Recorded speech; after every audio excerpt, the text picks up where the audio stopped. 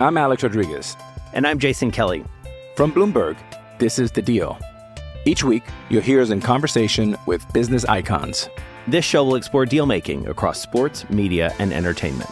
That is a harsh lesson in business. Sports is not as simple as bringing a bunch of big names together. I didn't want to do another stomp you out speech. It opened up so many more doors. The show is called The Deal. Listen to The Deal. Listen to The Deal on Spotify.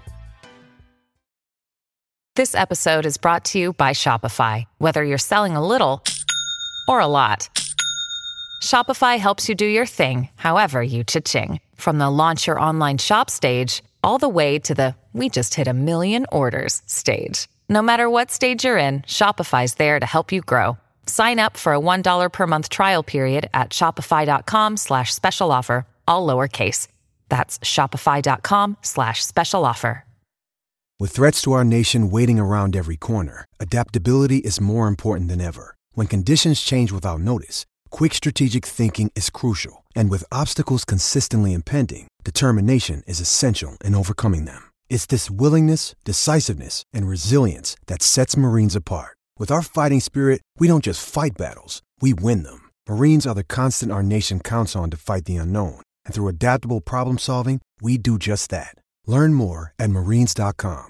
How you doing, Met fans? This is John Arezzi. I want to welcome you to this preview of a brand new podcast launching just in time for the 2024 baseball season. And it's going to be my pleasure to introduce the star of this show. He's a former manager of the New York Mets who managed more games than anyone in franchise history, winning 551 games from 2011 to 2017, led the New York Mets to their last World Series appearance in that year, and also won the National League Sporting News Manager of the Year 2015. He also managed both the Houston Astros and the Anaheim Angels in his storied career. He's currently an analyst for Baseball Night in New York on SNY, and now host of his own show, The Terry Collins Show. Let's say hello to Terry Collins. Hi, John. Hi, everybody. This is Terry Collins, and it's a great pleasure to be on the show, have my own show for the first time, and for the first time, attempt to share ideas in the past, tell you some stories, and certainly let's talk some baseball and have some fun with it. It's certainly been my life, and I'm looking to share some of those times with you guys as fans. Well, I can't begin to tell you how excited that I am to begin this journey with you, Terry. I've been a diehard Mets fan since 1966. Went to my first game that year. And I worked in the organization, as you know, early on in the early 80s and in the Sally League Class A baseball, where life is kind of rough sometimes. I had a couple of roommates, shared a house with John Gibbons and JP Ricciardi. The three of us shared a house with another minor league player. And, of course, those guys did really well. Gibby, of course, managed the Blue Jays and is now the new bench coach for the New York Mets. JP Ricciardi, former GM of the Blue Jays, spent a lot of years in baseball. So last season, I did host the Gibby Show with John, focusing on the Blue Jays. But here we are now launching a show centered around my all-time favorite baseball team, the New York Mets. And I can't ask for a better partner to do this with. So we're going to get right down in it. And this is going to be a preview of what fans can expect with the Terry Collins Show. First question to you is, what excites you most about launching a show? Well, it's my first chance to get out on, in a podcast or social media to be amongst the people that, are responsible for the success of the game. And that's the fan base. So, to be able to have exposure to those guys, let them have questions, ask questions, let me kind of get inside some things that they're not aware of. The scouting side, the player development side, things that, everybody watches the Major League Club and lives and dies with their success, but there's a lot of things that go into making that club successful. And we want to talk about some of those things on this podcast. Yeah, right. We're going to go right into the manager's seat there and take you into the dugout and hear kind of an overview and to get the insights from somebody that's been in it went to the World Series, had such a storied career. And we're also going to bring on guests for you to talk to each and every week, Talking with Terry segment. And how is it going to be for you now on the other side of that microphone, getting to actually be the person asking the questions this time? Well, one of the things, John, I want to do is I want to have some fun.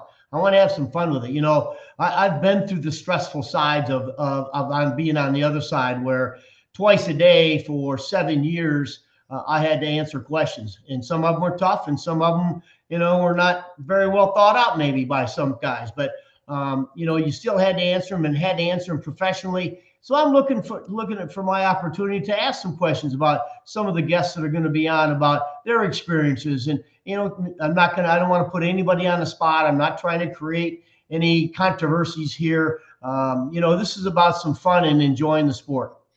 Yeah, I used to enjoy watching your post-game media scrums. And, some of them got a little bit contentious, but one thing about you, you're always a straight shooter, and you didn't whitewash anything. You went straight to the point to talk about what you could talk about. So it was always fascinating and entertaining and educational listening to your press conferences. So now I'm anxious to see what you're going to do on the other side, because I certainly would love to bring on baseball journalists, the guys that you have interacted with over the course of your career, and especially in New York. I mean, the beat writers there, they're always in your face. So I'm looking forward to you turning the tables on them as we get further down the road with this program. It's going to be a lot of fun. But let's jump into the 2024 Mets right now. Spring training is in full swing. The Mets are looking okay right now with giving some, they won 3-4 games in a row. So they're out there doing it. Give us some of your initial impressions on how the team looks to you so far in spring training. Well, so far, John, one of the things you do in spring training is, obviously you spend early in camp making sure guys get some at-bats, and yet make sure they're working on the reps in the cages and doing the things to get their legs in shape and their timings, and offensively, or making sure the pitchers are getting their work on the side. So early in camp, it's really about showing the depth you have, and that's the thing I thought the Mets did this winter. They went out and they got a lot of pieces. They got a lot of guys. They brought a bunch of guys in who have got major league experience, who have a chance to make this ball club. Plus, with some of the moves they made last year, they brought some very, very talented minor league players. And we used to make a joke about, when you were in spring training, early in spring training, it was, we're going to see how good our organization is compared to somebody else's organization, because early in camp, your starting players are going to get 2 at-bats a game, maybe 3 at-bats a game. And the game's decided by who's got a better bench, who's got better young players, who's got better extra players. And the Mets are showing right now the depth is playing. I don't even, I watch some of the games, and I don't even recognize any of the names, except I know that these guys have got some big league experience, and some of the minor leaguers that they're bringing over are talented guys. And that's why they're off to a great start in spring training. But what you do is you kind of build this up, and as everybody starts to get in shape, that last 10 games of spring training, you start to see, really what kind of a club you're going to have. Yeah, I was at spring training camp last week, as you know, and got to get together with you a few times, and I was fascinated because the real work is behind the scenes. It's in the batting cages. It's the practice. There's all the drills that are taking place on 4 or 5 fields simultaneously. And then it's time for the game, which is just kind of like, all right, now we're going to play a baseball game. Yeah. So it really is for somebody to take a look at what spring training is all about. Exactly what you said. It's the development. It's going through these monotonous drills, but you got to do it. It's preparing for the season, seeing what rookies may stand out. So it was a great look on the inside, and we can't wait to really get deep into all this with you when we launch the Terry Collins Show. Getting to the 2023 Mets, obviously a disappointing season. Team winning just 75 games, spending a lot of money, the biggest payroll in the history of baseball. And then when things did not go the way everyone anticipated, made a lot of moves at the trading deadline. They traded away Scherzer. They traded away Verlander, Tommy Pham, Mark Hanna, Eduardo Escobar. But they got some very impressive prospects in return. who will make an impact as early as this season. And you're seeing them right now on the field in spring training.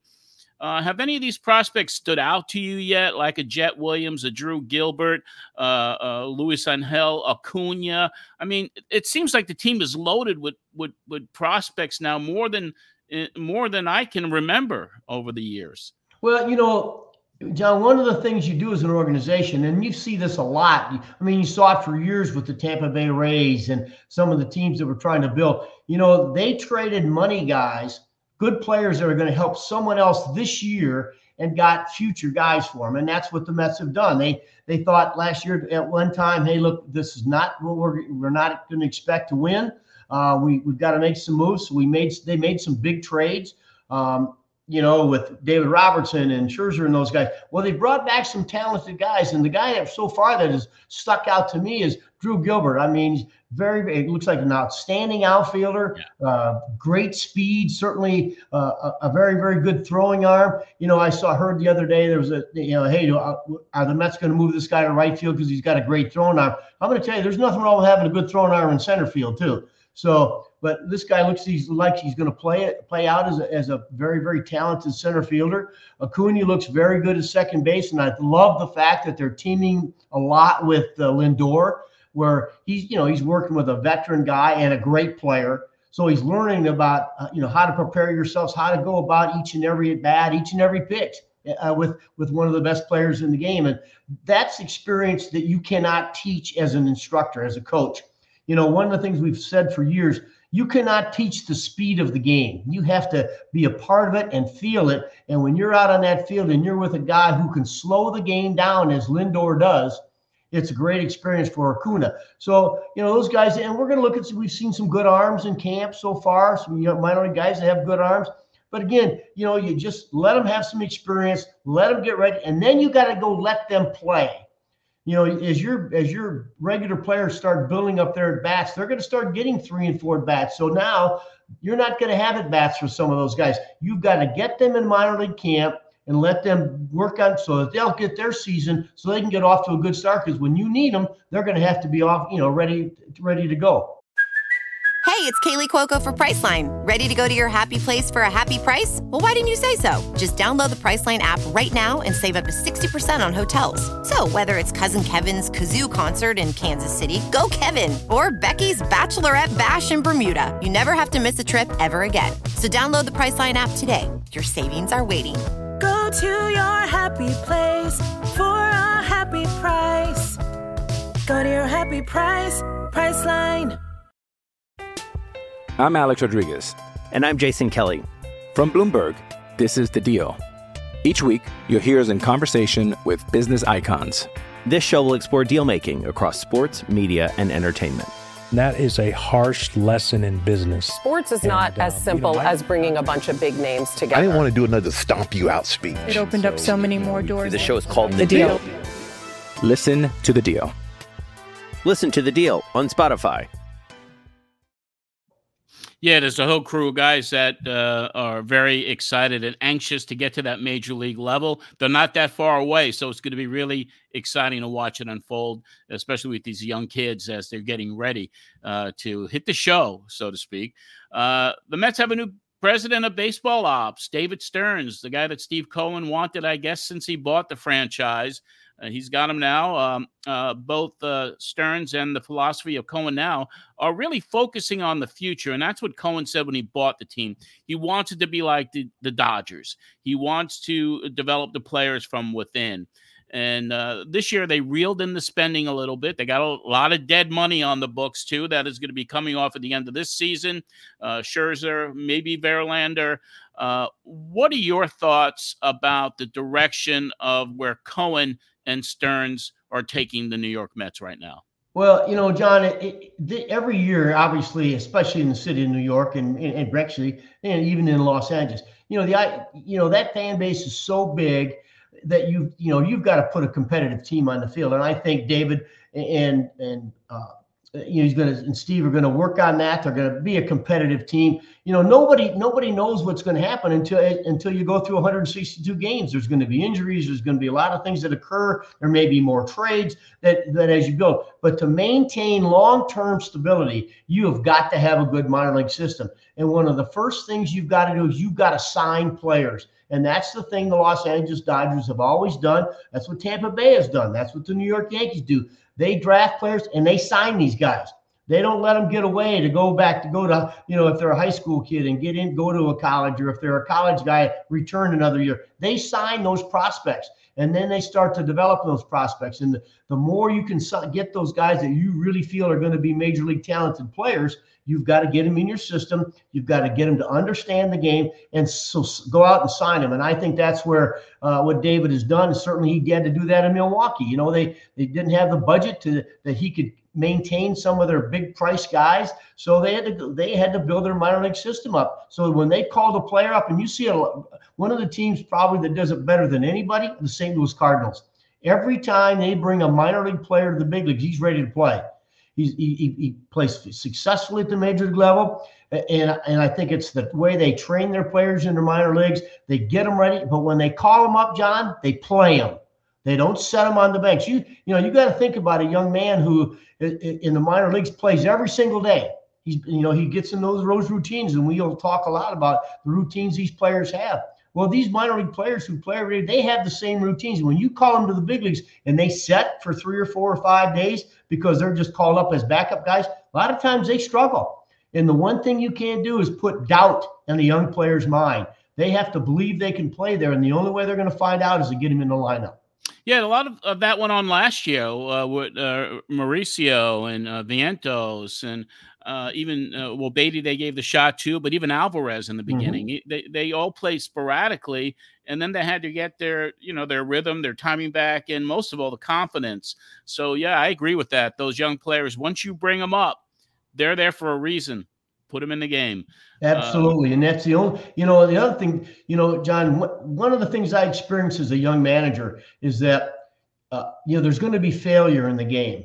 Every game, as we've said before, and you and I have talked about, there are 2 kind of major league players. There are the ones who've been humbled and the ones who will be humbled.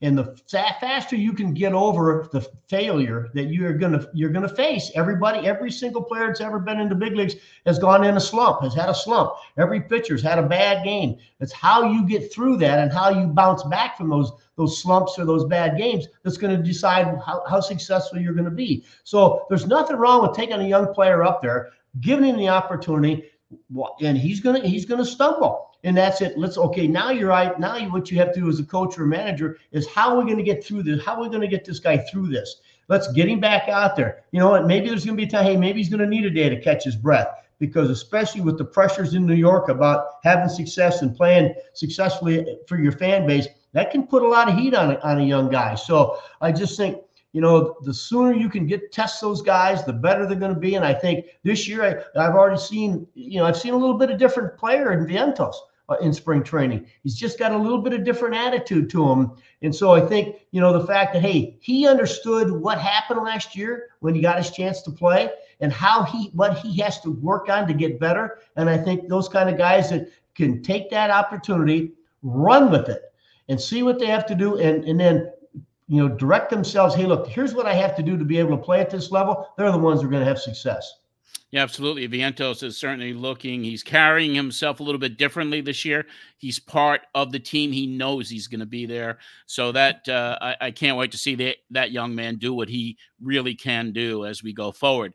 The biggest question for the New York Mets in spring trading, and it is the talk of everyone, is Pete Alonso, the star first baseman, the guy that has grown up with the Mets and now is under the last year of team control. Scott Boras is the agent, so we all know where this is heading. Talk to us about the Pete Alonso that and what he means to this franchise, and how important is it for the New York Mets organization to do whatever it takes to bring him back and make him a Met for life? Well, Pete's a star. Pete's a great player. Obviously, his offensive talents are off the charts. One of the things I saw, even when I watched him play in the minor leagues, He's a run-producing guy. He knows how to drive runs in, and you can't find those guys. The other thing he wants to do, he wants to play in New York City. And John, you and I have talked about, there's a lot of guys who can't handle New York City. They can't handle the fact that, hey, you might go 4 for 4 one night and the next night strike out with the bases loaded and have the people boo you after you won the game the night before. That comes with the territory of playing in New York, and Pete Alonso can handle it. Not only that, he wants to handle it. He's got the attitude for it. He's involved in the city, lots of functions in the city, lots of the charities in the city. Pete's a big part of the New York Mets. And so I think when it comes to a guy like Pete Alonso, and certainly you have got to direct yourself to say, hey, how can we bring this guy back? What's it going to take for us to bring this guy back? And yeah, Scott Boras is going to ask for a lot of money. That's understandable. And by the way, Scott gets it for his clients. But you know what you're getting from Pete Alonso. Pete Alonso will always be hungry. That's one of the things about handing out multi-year contracts to guys. And you saw him where a guy who has a couple of great years, he gets a multi-year deal, and next thing you know, he kind of disappears for a few years until it's contract time. Pete's not that kind of a guy. Pete Alonso loves to play. He prepares himself to play. He's determined to be very, very good. You've seen the statements where one of his biggest goals is to win a Gold Glove. And so he's not going to give up, and he's not going to stop working until he achieves those goals. And those are the kind of players you want that you can build around him. Pete's not going to change who he is. So what you've got to do now is you've got this one stable piece in the middle of your lineup. Let's try to build around him and find the pieces that are going to make him even that much better and that much successful. And Pete Alonso is a guy I think the Mets certainly are going to bring back. I don't think David Stearns is going to let him go. I don't think Steve Cohen's going to let Pete go. But it's certainly going to be an exciting thing to watch. But I'll tell you what, I think this year, I think you're going to watch Pete Alonso have a huge season. Yeah, I definitely agree with you. And of course, Steve Cohen says, I hope he hits 55 home runs. I hope he makes the decision that much tougher for me because, hey, look what happened with Aaron Judge and the Yankees. Right. He turned down, he turned down that offer from the Yankees and they played it out. And then he went to free agency, almost left to San Francisco, but they brought him back with a massive contract. That could be the same thing with Pete. And Cohen's got the money. So whatever is going to happen as they go into free agency, and if Pete has a monster year, you know that Cohen can afford to bring this guy back. And if they don't, then all heck is a break with the Mets fan base. But I have a good feeling that they'll bring him back as well. Yeah, I do too, John. I look at, Pete's been there long enough now. He's starting to see, they're retiring Doc Gooden's number. They're retiring Straw's number. Straw's in camp now. Carlos Beltran's in camp. David Wright's been in camp. And Pete experiences that. He has seen those guys. He's been in the organization long enough. He was here when David was a star. So he understands what it's like to be a star in New York City, and it's like nothing else. And by the way, Aaron Judge wasn't going anyplace else. Make no mistake about it. He was playing every day, and right behind him were those monuments out there, and he wants to have his picture on that monument wall. And I think Pete's the same way. He looks at all those retired jerseys up on the Hall of Fame on the top of Citi Field, and I think Pete said, I'm going to have my number up there one of these days. And so I think that's I think Pete's going to do everything and what he can do to remain a New York Met. Yeah, I believe that as well. As we close out this preview, Gary, we're going to be able to also field questions from the fans and get some messages so we can answer them here for them. When I went on social media and talked about getting the opportunity to work with you, I got a direct message from a friend who says, I guess you're in the jackpot now. So that is a phrase that is now part of your lore, even though you didn't say it. Looks like we're in the jackpot. So for the people who don't know, kind of fill them in on what that means from Terry Collins. And you didn't say it. I didn't say it. Yeah, Tom Halley and the umpire told the guys on the mound while I was arguing with the home plate umpire that, their butts were in the jackpot. But I really don't know what that means. I'm going to have to, when I finally see Tom, I'll have to ask him. But certainly it's a phrase that has stuck with that argument I had with the umpires at that particular time has stuck with me. It's been part of who I am now as I walk around the golf courses or the streets of New York. I have people walking by and they'll say, "Hey, your butt's in the jackpot," or, "Oh, you got to give us a shot." I mean, I hear about it every day. But it's something that's and that's why being a New York Met, performing in that town, having some success, it will last a lifetime. Yeah, that is a viral video as well, that argument. And that took place when Noah Syndergaard threw at Chase Utley after that horrific, slide into second base that broke Tejada's leg in the playoffs. But yeah, the jackpot is something I'm sure you hear all the time. And your response is like, you got to give us a shot. You got to give us a shot. And it's one of the best arguments and ejections that I've ever seen in an MLB game. But it was mic'd up, and it's out there for people to see on YouTube or wherever else. It's a fascinating look at what happened on the field that day. Yeah, it was, I'm very unfortunate that, Noah got ejected on the pitch because it was a big game against the Dodgers. And, and obviously it was the first time we'd seen Chase Utley since he broke Tejada's leg. But, one of the things I learned for a long time ago when I started managing in the major leagues is the umpires. And now they're obviously with replays and all of the other things that are going on, their game has changed also. I got that. But one of the things those old umpires knew, they knew the game, John. They knew the game, and they knew that when something happened on the field that, wasn't kosher necessarily to the game, and, they knew that there was going to be some type of retaliation. And they used to say, "You get one shot, and then we're going to put an end to this." And we never got that shot until that time. And then Noah got ejected, and so did I. But so it's kind of lived with me forever.